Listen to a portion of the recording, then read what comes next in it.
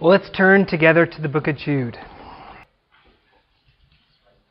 This will be our last sermon in Jude. We're going to read from verse 22 to the end of the chapter. Verse 22. And have mercy on some who are doubting. Save others, snatching them out of the fire. And on some have mercy with fear, hating even the garment polluted by the flesh.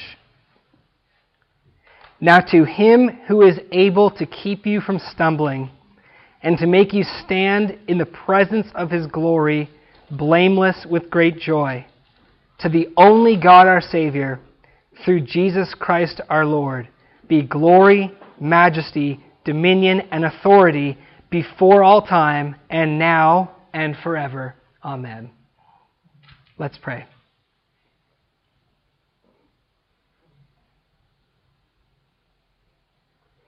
Father, as we finish our series in Jude this morning, we give you thanks for your word.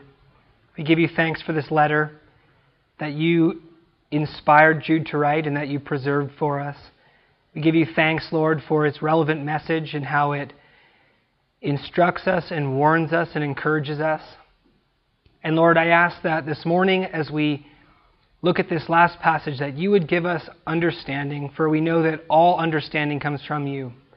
We pray, Lord, that you would enlighten us, that you would give us ears to hear and eyes to see, and Lord, that you would encourage us this morning, that you would show us the beauty of your Son, that we would realize that we're not hearing from man when we open the Scriptures, but we're hearing from you, and that we would listen accordingly and look accordingly, and that you would, Lord, show us the beauty of who you are through your Son. Fill our hearts, Lord, with the precious knowledge of Jesus Christ. Lord, we pray that you would be honored and glorified in all that we do in our time here this morning and in our reading and studying of your word. Glorify your name, we pray. In Jesus' name, amen. With the advent of the Reformation in the 16th century, a new environment in the world was born. And that environment that came with the advent of the Reformation was fertile ground for heresies. Fertile ground for heretics. In fact, this is one of the great complaints of Roman Catholics against the Reformation. See what you've done? See what you've done in opposing the Roman Catholic Church and in seeking to reform things. You caused a schism, you caused a break away from the Catholic Church, and take a look now at all the different sects, at all the different groups, at all the different teachings that have come out of your Reformation. Fertile ground for heresies is what you made. And this is used as proof against the Reformation, as proof that what Luther did and what Calvin did and other reformers did was not good, because look at the results. But brothers and sisters, this fertile ground for heresies and what happened as a result of the Reformation is actually proof supporting it. It's actually proof supporting it. For the Reformation brought us back to the New Testament and first century environment. Okay? Now what you notice when you read the Bible and what you notice when you study the first century is that when the Christian church took off at the very beginning, it was assaulted on every side by heresy and by heretics. Right? And the reason why the time of Roman Catholic dominance didn't see so much heretics and so much heresy is because the ground wasn't fertile, and the reason is because the Roman Catholic Church was able to impose a uniformity through force. But in the first century, it is to be noted that heresies were warned that it was warned that heresies and heretics would come. They came, and that they must be fought with the pen and not the sword. And this is what Jude tells us to do, right? Earnestly contend for the faith, for these false brothers who are creeping into the church. And he never says in the book of Jude, put them to death. Exile them. Kick them out of your cities. He never says that. But he tells us to earnestly contend for the faith. The Reformation brought us back to this place where heretics and heresy had some freedom. Heretics had the freedom to preach, and they needed to be refuted by the Word. That's what it was like before the Catholic Church became the Church of the Roman Empire, the religion of the Roman Empire. And at the time of the Reformation, we returned to that time where, yes, we have a fertile ground for heretics because they can look at the Scripture for themselves. They can preach all they want, and no one's going to kill them. And they must be refuted by the Word of God. So no, it's not a proof against the Reformation at all. It's proof for the Reformation. And I'd like to introduce, if you've not heard of this particular individual, a heretic from the time of the Reformation. Immediately when the Reformation began, immediately when the Roman Catholic Church lost their uniformity, there were heretics. Just as in the first century, there were immediately heretics. And there was a heretic by the name of Fausto Socini. And Socini was an Italian Catholic. Fausto Socini. Now, maybe you're familiar with him from his Latinized name, Socinus. Maybe you're not. An Italian Catholic by birth, he was born into a family that was prone to speculations. And this family happened to get wrapped up during the time of the Reformation with all the anti-Roman Catholic fervor and lots of things, people reevaluating the Bible. They got involved with people who were anti-Trinitarian, who didn't believe that Jesus was God. And so we actually have letters that were written between John Calvin himself and Fausto Socini's uncle. And Calvin warns the uncle against his impious speculations. And he's warning him because Socini's uncle would write to Calvin with questions. And he'd say, what do you think about this? What do you think about that? And you can read them, and they're really just pointless speculations that have no real value. And Calvin warned him and says, cut out your impious speculations. So this is the family that Socini was a part of. When Socini was in his 30s, about 1578, he wrote a book that became famous. And it today is a relevant book in the study of the atonement. He wrote a book on the atonement of Jesus Christ called Jesus Christ the Savior. And in this book, Fausto Socini attacked the doctrine, attacked the idea that Jesus is our Savior in the sense that He died for our sins as a sacrifice. This is not how Jesus is our Savior. He's not our Savior. He doesn't save us by dying for our sins, by being an atoning sacrifice. That idea to Socini was repulsive and it was illogical. It was repulsive because if salvation is free, if forgiveness is free, why then do we have to believe that God has to require a satisfaction? How can you say that God forgives freely sinners, and yet He has to require the death of His Son? That's barbaric. That's old-fashioned. That's like you believe in this angry God that needs to be appeased because you tick Him off, and His Son has to die this bloody sacrifice so that He can forgive you. Barbaric.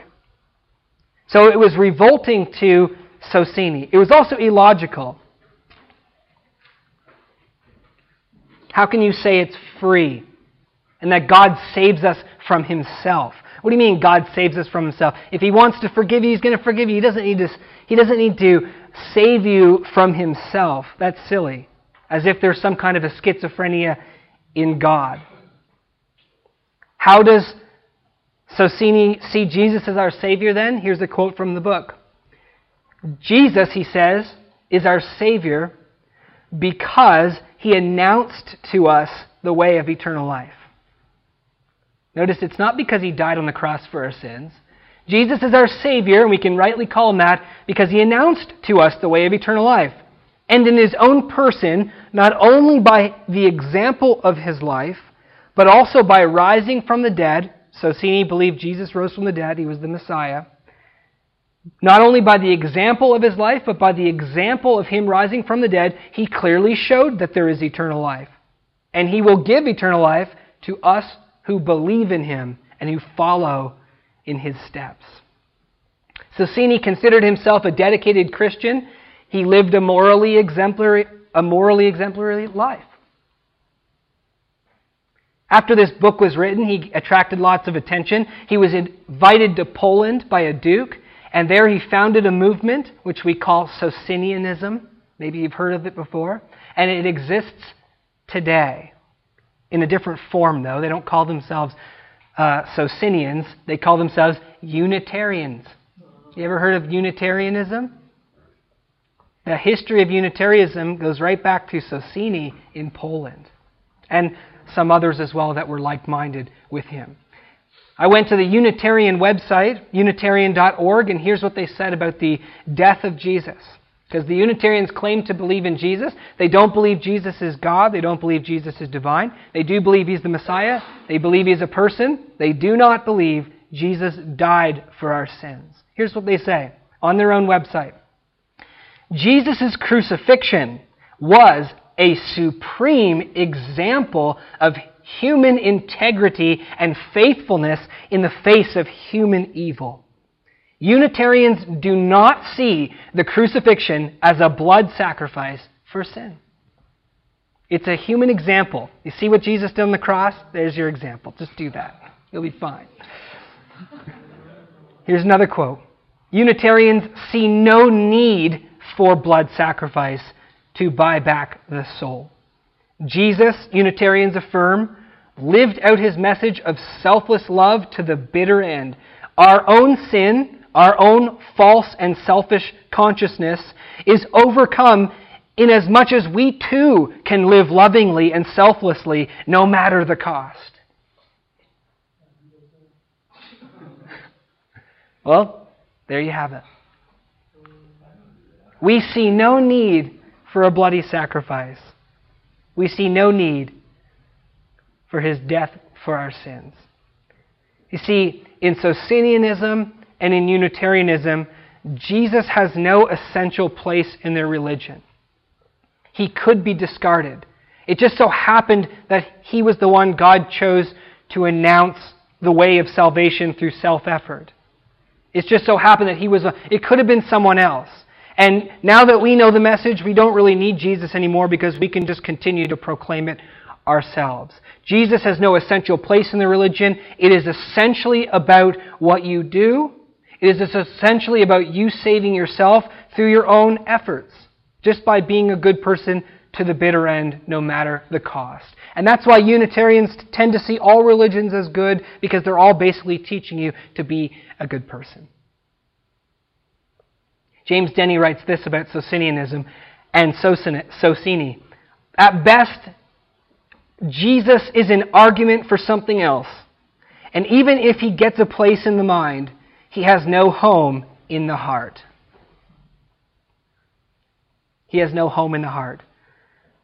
You see, when you read the New Testament, when you read the writings of the apostles and what they have to say about Jesus, you can see that Jesus has a home in their hearts. You can see that Jesus means everything to them, that they owe everything to Jesus Christ. They owe their salvation to Jesus Christ, not because he just announced this other way for them to be saved, but because he himself saved them and they love him. They love him for saving them. How different then is what Socini says in the Unitarians from the Bible. For in the Bible, Jesus Christ is central and essential and loved. Here's what Jesus says. I'll share with you some statements from the Bible about the meaning of the death of Jesus. The meaning of the death of Jesus. Jesus said the night he was betrayed, "This is my blood, the blood of the new covenant, which is shed for many for the remission of sins." Jesus didn't say, Just do what I do, guys. This is just an example. He announced, this is my blood that is shed so you can be forgiven. I am shedding my blood for the remission of sins. When Jesus died, Matthew 27:51, it says the veil of the temple was rent in two. Something happened with God when Jesus died. And that veil that separated man and God, that veil that declared that men are sinful and cannot approach God, that veil was ripped in two at the death of Christ. And now the Bible tells us that we can come boldly before God through the blood of Christ. 1 John chapter 1, verse 7, the Apostle John says, the blood of Jesus Christ, His Son, cleanses us from all sin. Wow. How do you get cleansed from your sin? By the blood of Jesus Christ, His Son. That's the only reason you and I stand before God clean. Not because we cleansed ourselves, not because we did anything good, but because His death was not just an example. His death was an atoning sacrifice for our sins, and it is the blood of Jesus Christ, His Son, that cleanses us from all sin. There is no sin that you can commit that cannot be cleansed by the blood of Christ. Colossians chapter 1, verse 20, Paul says, the Father made peace through the blood of His cross by Christ to reconcile all things to Himself. Wow. You and I have peace through the blood of the cross. The blood that He shed on the cross is what reconciles us to God. Paul goes on to say, or in Ephesians chapter 1, verse 7, he says the same thing in Colossians, in whom, in Christ, we have redemption through His blood, even the forgiveness of sins according to the riches of His grace. In Him, we have redemption through His blood. It is His death on the cross, the shedding of His blood, that redeems us, that brings the forgiveness of sins, and it is because God is rich in grace that He provided this sacrifice for us. Colossians chapter 2, verse 14, He canceled our certificate of debt that was against us, nailing it to His cross. Every time we sin, the Bible says it gets recorded in heaven. And all of our sins that are recorded in heaven were nailed to the cross of Jesus Christ. And when we put our faith in Jesus Christ, all of our sins are gone. See, God is a meticulous record keeper, but the blood of Jesus Christ is that heavenly whiteout that takes away all of our sins when we put our faith in Him. God doesn't forget our sins because time and inertia takes its toll. God never forgets our sins, but through the blood of Jesus Christ that cleanses us and blots them out before Him.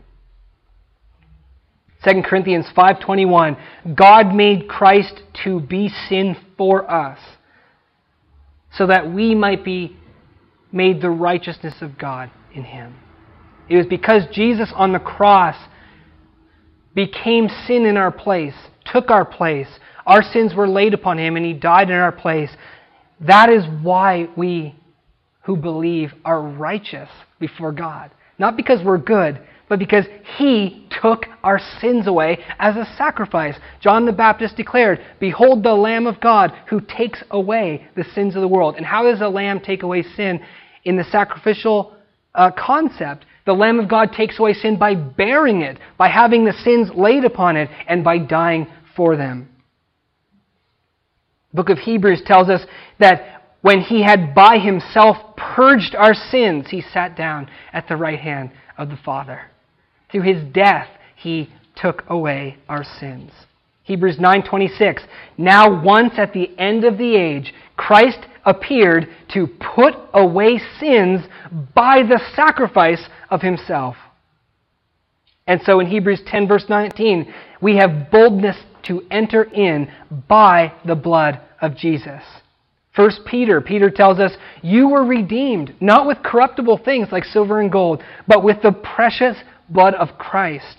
And John rings out this anthem in Revelation 1 verse 5 and 6, unto Him that loved us and has washed us from our sins in His own blood, to Him be glory and dominion forever and ever. Jesus Christ has the central and essential place in the Bible. In his death for our sins, he is our Savior. That is how Jesus Christ is your Savior and my Savior, because he died for you. Brothers and sisters, do you love him for doing this for you? Does he have a home in your heart? Does he have a home in your heart? Or is he just some concept in your mind? Hey, he's the Messiah, he had to tell the story, whatever. Or does he have a home in your heart that causes you to love him for coming into this world and dying for you and shedding his blood so that you can be forgiven, so that you can come before God, so that you can be redeemed, so that you can be saved, so that you have hope and you have eternal life? He is your Savior. Does that make you love him? Because it should. Nor is this repulsive or illogical. You see, the Socinians say this: because God is love, therefore he doesn't need a propitiation. Because he's love, he does away with the idea of propitiation. That's the reasoning of the Socinian. Why would you say he needs a propitiation if he's love? But listen to what the New Testament declares. The Bible tells us that because God is love, he provided a propitiation. Because he's love and doesn't want you to perish. And that's exactly what we were doing. And because there's no other way for us to be saved but through the propitiation of Christ, because he's love, he provided the propitiation. And the propitiation shows us the nature of God, that God is just. He is not just loving. He doesn't just sit up there in heaven and just love everybody and forgive everybody and doesn't care about sin and doesn't care about justice, and he has no condemnation for sin. That's not true. The Bible shows us, and the cross of Jesus Christ shows us, that God is just and that he indeed condemns sin. And he must condemn sin. And if he's going to forgive you of your sins, it's not going to be in a way where he overlooks your sin or forgets about the condemnation of sin and forgets about justice. The propitiation shows this about God, and it shows us to what lengths God goes to save. It shows us his great love for us. Even though we are condemned, even though he must punish, he doesn't want to. He sends Christ to bear that for us. So forgiveness is free for us, but it's costly for him. Just because it's free for us, we shouldn't think that it's cheap. It was costly for him, for Jesus Christ bore the condemnation for our sins in his body on the cross so that we could be redeemed and washed clean from our sins. This shows us the love of God. And so this is not repulsive at all. This is the most precious thing to know about God. You lose this and you don't really have much of a God left, do you? This is precious. And if it's hard to understand, if it seems illogical, it's because it's God. And God is not like us. God is not simple like us. God is the perfect, sinless judge of all the earth, and none of us are. And so God's situation with sinners is different than your situation with someone who sins against you. God is not like you. God is also more loving than you are. You think you know what love is, but you don't. So if it seems hard to understand, it's simply because it's God. And his ways are not our ways, and his thoughts are not our thoughts, and his nature is not our nature, and he's different than we are. He is just. He'll never not be just. And he is loving more than we know. The theologian in the 1800s, William Cunningham, said this about Socinianism: there has always been a great deal of latent and undeveloped Socinianism among men who have professed to believe in the truth of Christianity. And the cause of this, of course, is that Socinianism, in its germs or radical principles, is the system of theology that is natural to fallen and depraved man, that which springs up spontaneously in the human heart, unenlightened by the Spirit of God. Isn't that true? As I said, it's hard to understand the ways of God, that he is just and that he is loving, that he sent his Son to be the propitiation for our sins. The natural man doesn't understand this. The unenlightened mind that doesn't have the Spirit of God thinks, well, if God's love, he's just going to forgive. He doesn't need a sacrifice, right? That's barbaric anyway. And so William Cunningham says, he goes on to say, if you go out to the general public, especially even those who profess to be Christians and you ask them questions about the sacrifice of Christ or the love of God or the forgiveness of sins, you will find a great deal of latent Socinianism in them. That is so true. In fact, I know a girl at this time who's interested in joining Islam. She herself professes to be a Christian and was raised in a Christian church. She's interested in joining Islam. She's intrigued by Islam. And she was talked to by another Christian person, and her reply was, well, why shouldn't I join Islam? I still believe I'm saved by grace. Why shouldn't I join Islam? I still believe it's by grace I'm saved. And this person replied, well, said, yeah, but they don't believe that Jesus died for our sins. That Islam denies the atonement of Christ. Islam says that God is all merciful, so He just forgives without sacrificing. She said to him, well, why does He have to forgive through Jesus? Why does God have to forgive? Why can't I just believe I'm saved by grace and I believe that already? Why does it have to be about Jesus? Now, this person professes to be a Christian. She's a Socinian. Because she doesn't see the need. Yeah, Jesus is in Islam too, right? He's the prophet who announces the way of salvation. But why does He need to die on the cross? Why can't God just forgive without a sacrifice?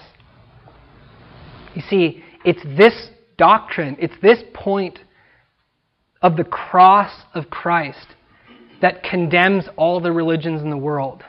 That says, Muslim, Jew, Socinian, Unitarian, Buddhist, you cannot be saved apart from the cross of Jesus Christ. Unless you put your faith and your hope in what Christ did as a sacrifice for you, you cannot be saved. You are not a good person. It is not through self-effort. No matter how much you trust in the mercy of God apart from Christ, you cannot be saved. Because God is not just merciful.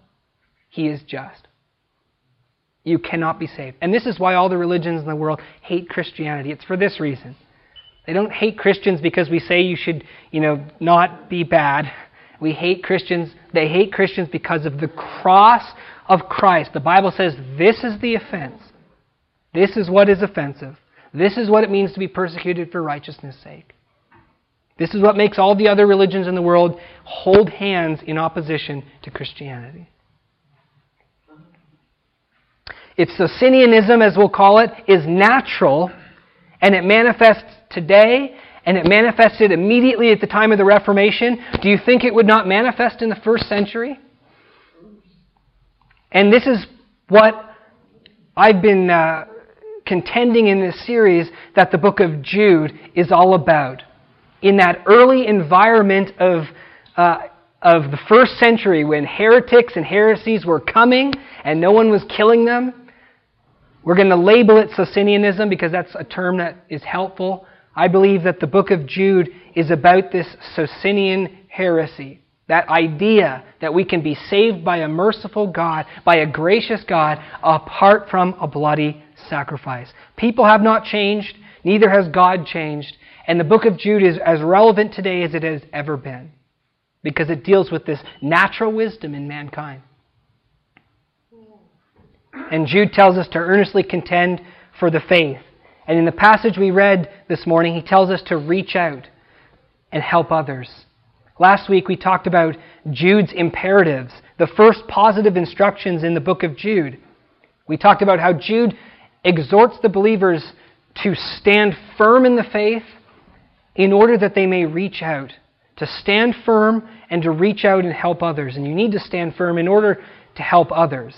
You stand firm in the faith by remembering what the apostles have taught, by building yourself up in the most holy faith, which building occurs through studying the Word of God, through prayer, through fellowship with other believers, and being in the community of believers, edifying one another in the truth together.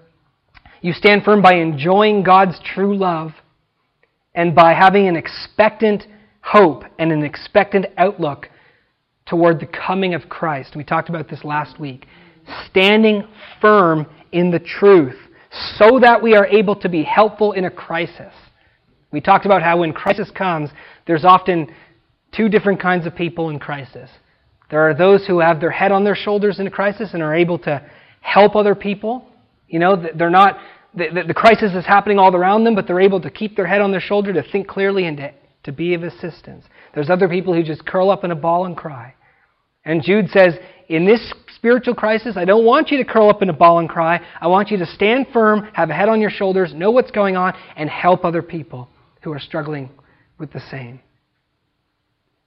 And so this morning, we'll look at his exhortations of reaching out in verse 22 and 23. These are part of the imperatives of Jude. Earnestly contending for the faith doesn't only mean fighting for oneself's faith, but fighting for the faith of others as well. Now, there are some textual difficulties in verse 22 and 23, and maybe you noticed that when I read the passage, that, hey, my Bible doesn't really sound like your Bible very, very much. The question is, are there two groups of people that Jude has in view here, or are there three groups of people that Jude has in view? In the New American Standard, which is what I read from, there are three groups of people in view. Have mercy on some who are doubting, save others, snatching them out of the fire, and on some have mercy with fear, hating even the garment polluted by the flesh. So there's three groups in the New American Standard.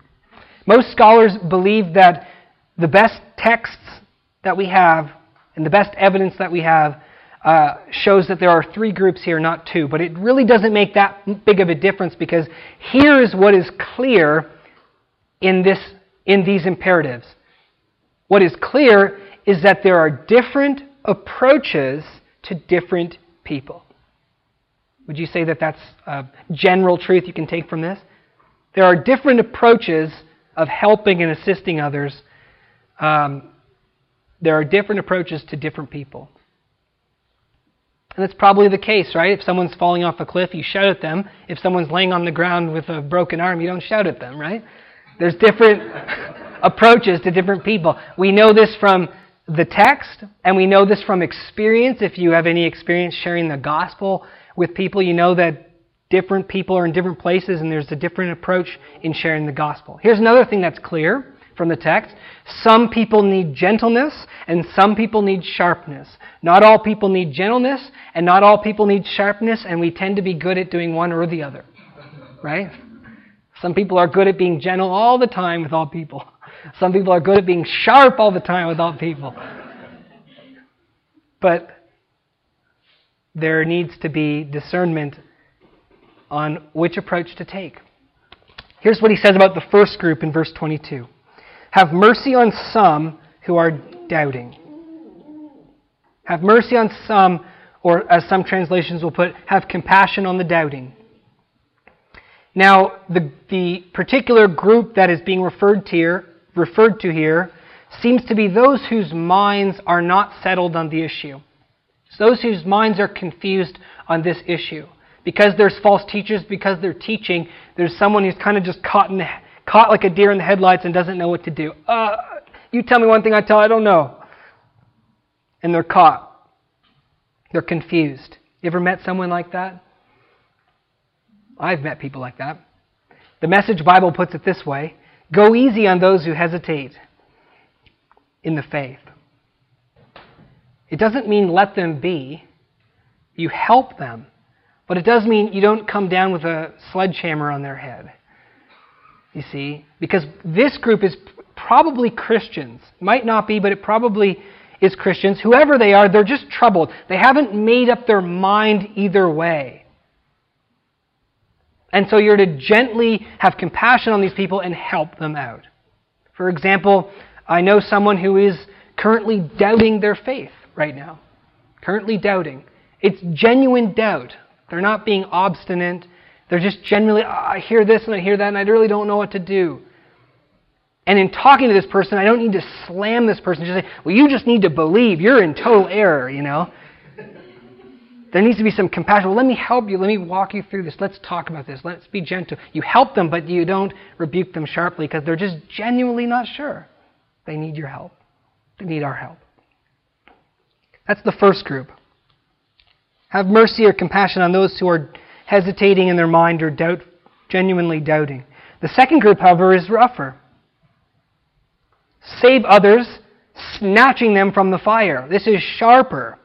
Because the group here that's in view, these guys are making up their mind. They're showing that they're really not Christians. They're showing that they really don't have the Spirit. They maybe for a time believed, or maybe they were for a time interested. They haven't fully embraced the other view, but they're making up their mind. They're going in that direction. They're making up their mind. And so they need to be snatched from the fire.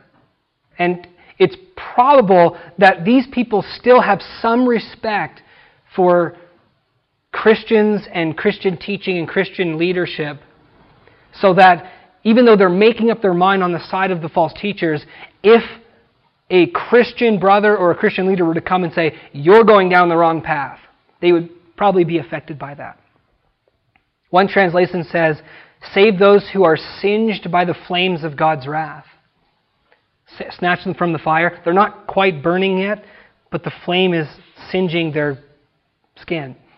And you need to get them out of there before it consumes them. They're almost in. The reformer John Calvin wrote this about this verse.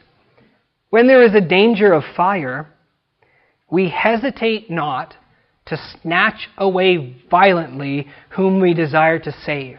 For it would not be enough to beckon with the finger or kindly stretch forth the hand." Right? Right, Aaron? Aaron's training to be a firefighter. They don't teach you in school. You just stand outside the house and say, "Come on, guys. Come on. Let me help you. Just take that right corridor over there." You know, you run in and you get them. Titus chapter 1, verse 13, Paul tells Titus, "Rebuke them sharply so that they may be sound in the faith." So obviously they still have some respect for Christianity and church leaders and Christian brothers, but here is not genuine doubt. They are going down the road of the false teachers, and they need someone to come along and say, "No, this is wrong. You go down this road, you're in big danger." This issue in Jude is extremely dangerous because it's the gospel that's at stake. And if you get the gospel wrong, as we've been saying, you are lost. So this isn't not compassionate to be sharp. This is what is the measures that need to be taken at this point. The third group, "And on some have mercy with fear, hating even the garment polluted by the flesh." This is probably the most difficult of the three to interpret.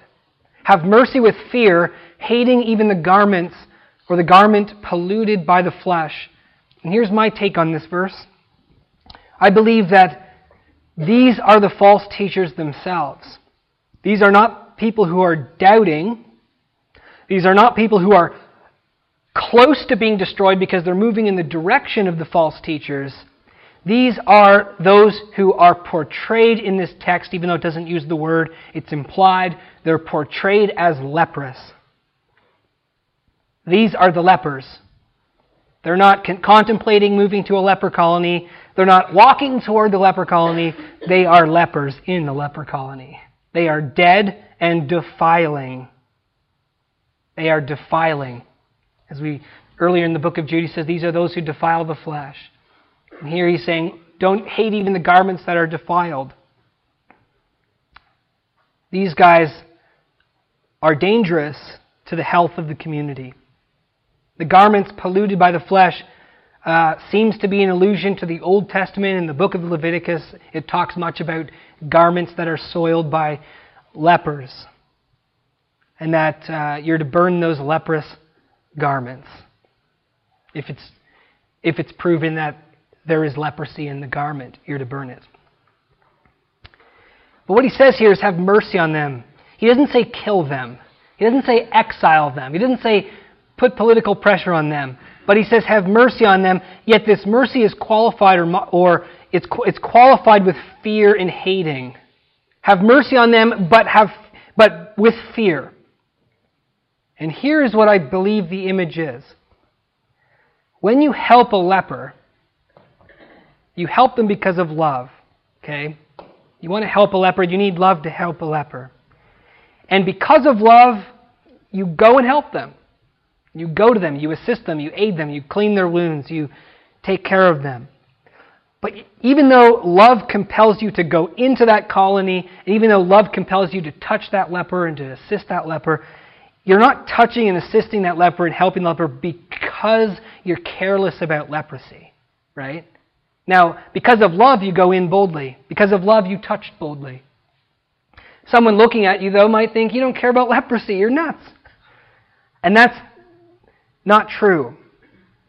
What makes you have mercy on these people, and what makes you talk to these people, and what makes you argue with these people and seek these people out to help them, is not because you're careless about leprosy. It's not because you think that what they're doing is not a big deal, or you think that what they're doing is not really serious and not really grave. In fact, it's because you believe it's grave and because you love them that you're going. So it's not mercy without fear, like, oh, we'll just hang out and I'll talk because you're fine and I'm fine. But it's also not fear without mercy. Oh, you're in a bad situation, I'm just going to rail on you.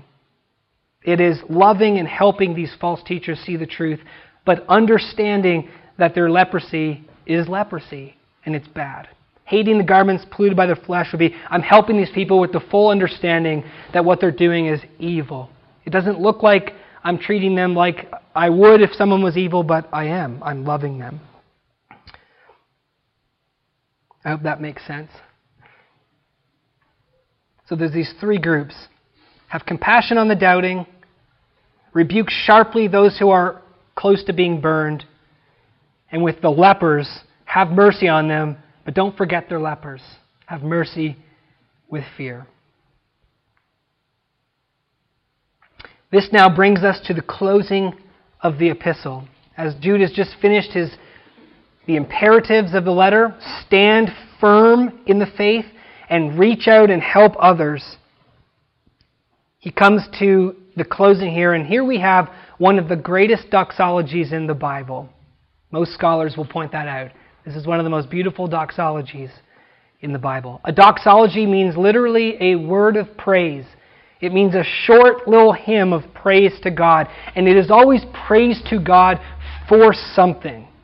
Never in the Bible do we praise God or thank God in a vacuum. Do we praise God and sing to God and give thanks to His name for nothing? It's always because of something that we praise Him for. And Jude praises God here for something indeed. And he reminds his readers what God can and will do for them. And this is why he praises God.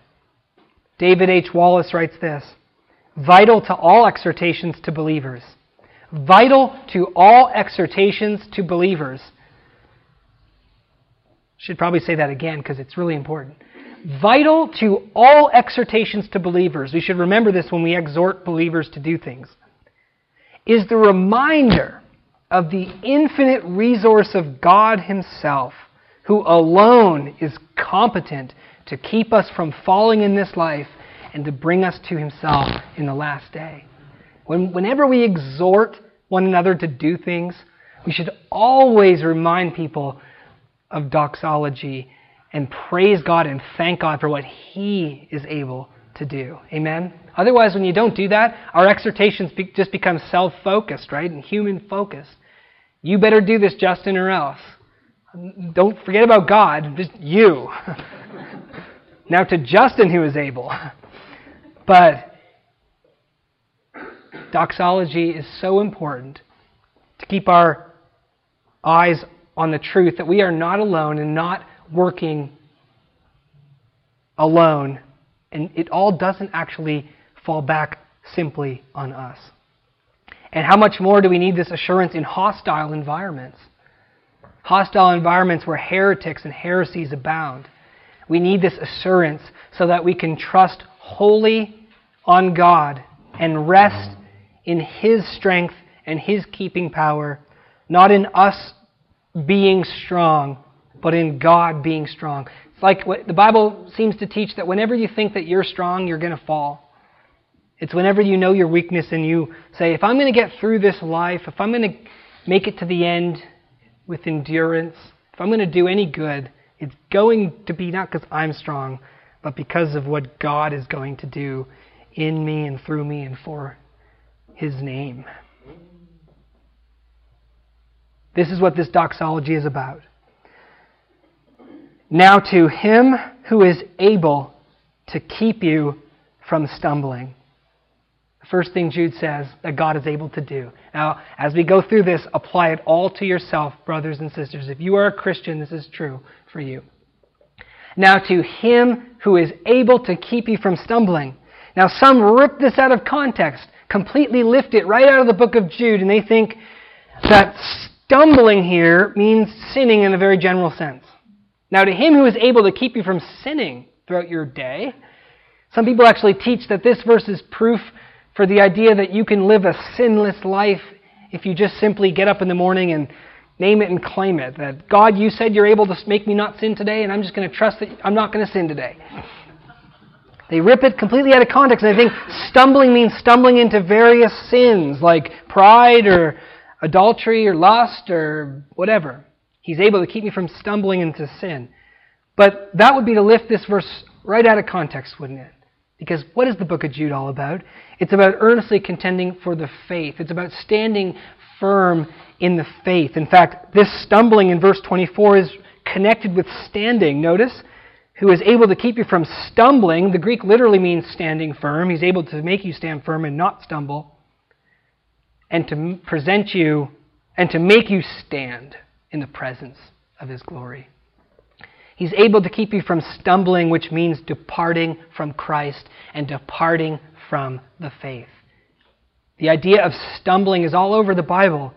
One example is 1 Peter chapter 2, verse 8, which says that Jesus Himself is a stone of stumbling and a rock of offense, and they that stumble at Christ are they that stumble at the word, those who disbelieve in Him.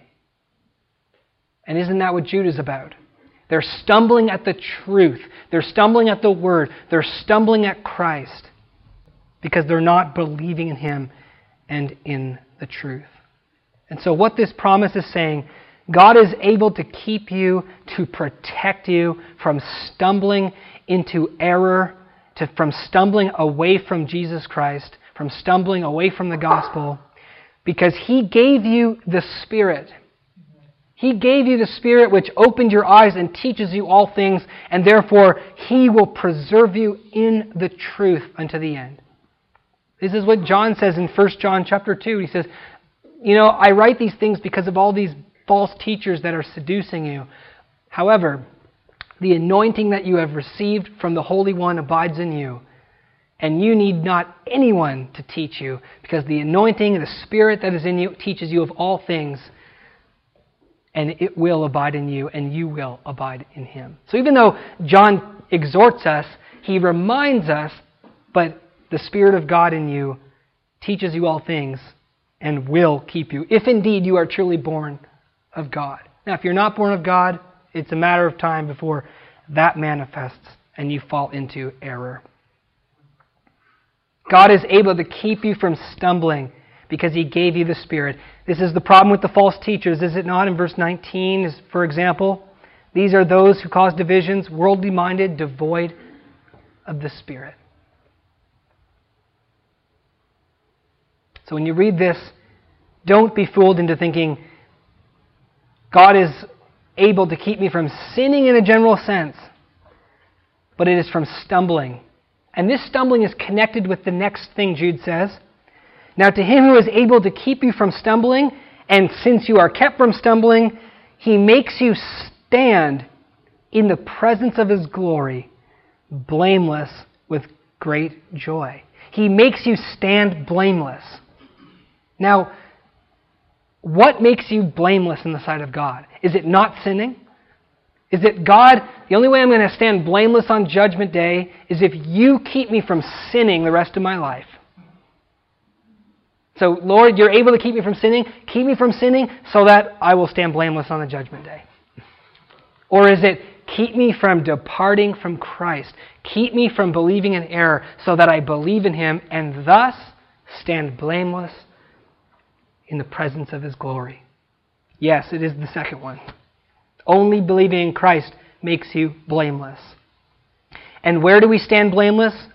Jude tells us, in the presence of God's glory. That literally in the Greek means directly in front of the glory of God. It's a strong word in the Greek. It doesn't just mean before, but directly in front. Like I'm standing right in front of Jacob, and I'm standing right in front of the glory of God, and I am standing there totally without spot. In the light of the glory of God, in His eyes of fire, scrutinizing every nook and cranny, and He finds nothing that is to blame. How many of you feel that way about Judgment Day? That on Judgment Day, how many of you feel like Judgment Day is going to be the day when God with eyes of fire scrutinizes me in a way that I've never been scrutinized in my life, and He finds me without blame? Isn't that amazing? Now don't tell me that depends on your works. Okay? Actually, that would be blasphemous to the extreme. It is as we saw before, it is the power of the blood of Christ. It is the power of what He accomplished on the cross. It is the work of His atoning sacrifice, and only that which can possibly make you stand blameless in front of the presence of the glory of God. When Christ comes in the glory of His Father with His angels to judge the world, we shall stand. We shall endure that judgment while multitudes are swept away in wrath. We shall stand. That's a sobering and humbling thought, isn't it? Even though we shall stand blameless, multitudes shall not. And what a day that will be when we realize that I am not different than that group at all. It is not because I'm better than those people. It is not because of anything that I did. It is because of Jesus Christ that I stand. And to Him alone be all the glory forever and ever and ever. The power of His blood, the power of His sacrifice. This is what makes us Christians. This is what we believe as Christians. And if you are not a Christian, this is why you need to become a Christian. This is why you need to put your faith in Jesus Christ. Because there is Judgment Day that is coming. There is a day when you will stand before the glory of God, Christ in the glory of His Father and of the angels. And you shall be judged, and if you are not blameless on that day, you shall perish. Forever and ever, eternally, you'll be lost. Only by putting your faith in Christ can you be saved. And he describes it here, this standing of ours as Christians, in this way. We will stand before His glory with great joy. We will stand before His glory. We shall. This is going to happen if you are a believer in Christ. So this is a preview of what's going to happen. So let it sink in. We shall stand before His glory, the presence of His glory. Jude says, with not just joy, but great joy. With great joy. And I'd like to just suggest 3 causes for great joy on that day. 3 causes for great joy. I'm sure there's more, but here's the big 3, I think. On that day, when you stand there blameless through Jesus Christ, you will have great joy knowing that you are safe forever and forever, world without end. That's going to cause joy, isn't it? All striving and concern and possibility of falling away is gone. You are safe forever. From great danger you have been saved from, and you are now in great security. You ever get that? You ever get those times where you don't feel secure, you feel kind of in danger? It doesn't feel good, does it? But it feels really good when you finally get into some security, right? Oh, this is good. And you're happy. Imagine that on Judgment Day multiplied to infinity. Seeing the danger that you have avoided through Jesus Christ and standing secure and knowing you are secure forever and that security will never be taken away. You shall have great joy on that day. The book of Isaiah says, you shall delight yourself in the abundance of peace. We sing a song that I'm sure will apply on that day. Not a surge of worry, not a shade of care, not a blast of hurry touches the spirit there. Amazing. So what joy. On that day, you're going to think, oh my eternity is one of great safety and peace. Great joy. Secondly, great joy will be had on that day, knowing that you are loved. Knowing that you are loved. Doesn't it give you joy to be loved? You ever had joy knowing that you're loved by someone? Have you ever had joy knowing that you're loved by God? That brings me joy. Those times when it kind of hits me that God loves me. You know, that actually brings me genuine joy. And imagine now on that day, now you've just, all the past is finished. You've got eternity before you.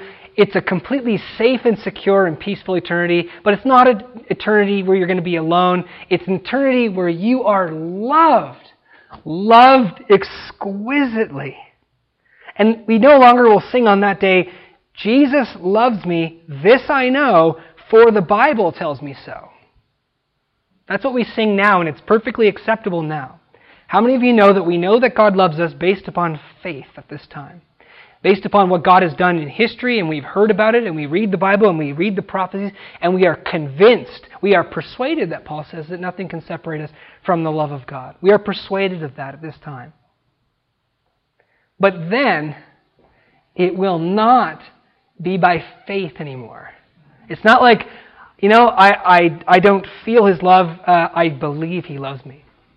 At that time, you're standing before the presence of His glory, and you will not believe in His love, but faith will turn into sight, and you will be exquisitely, as you are right now. It's not that He's going to love you at the time, He doesn't love you now. But you will enter into the joy of your Lord because you will enter into that love relationship that the Father and the Son know by experience. And for all eternity, you know that I am going to be loved exquisitely like no one else has ever loved me. There is no greater love.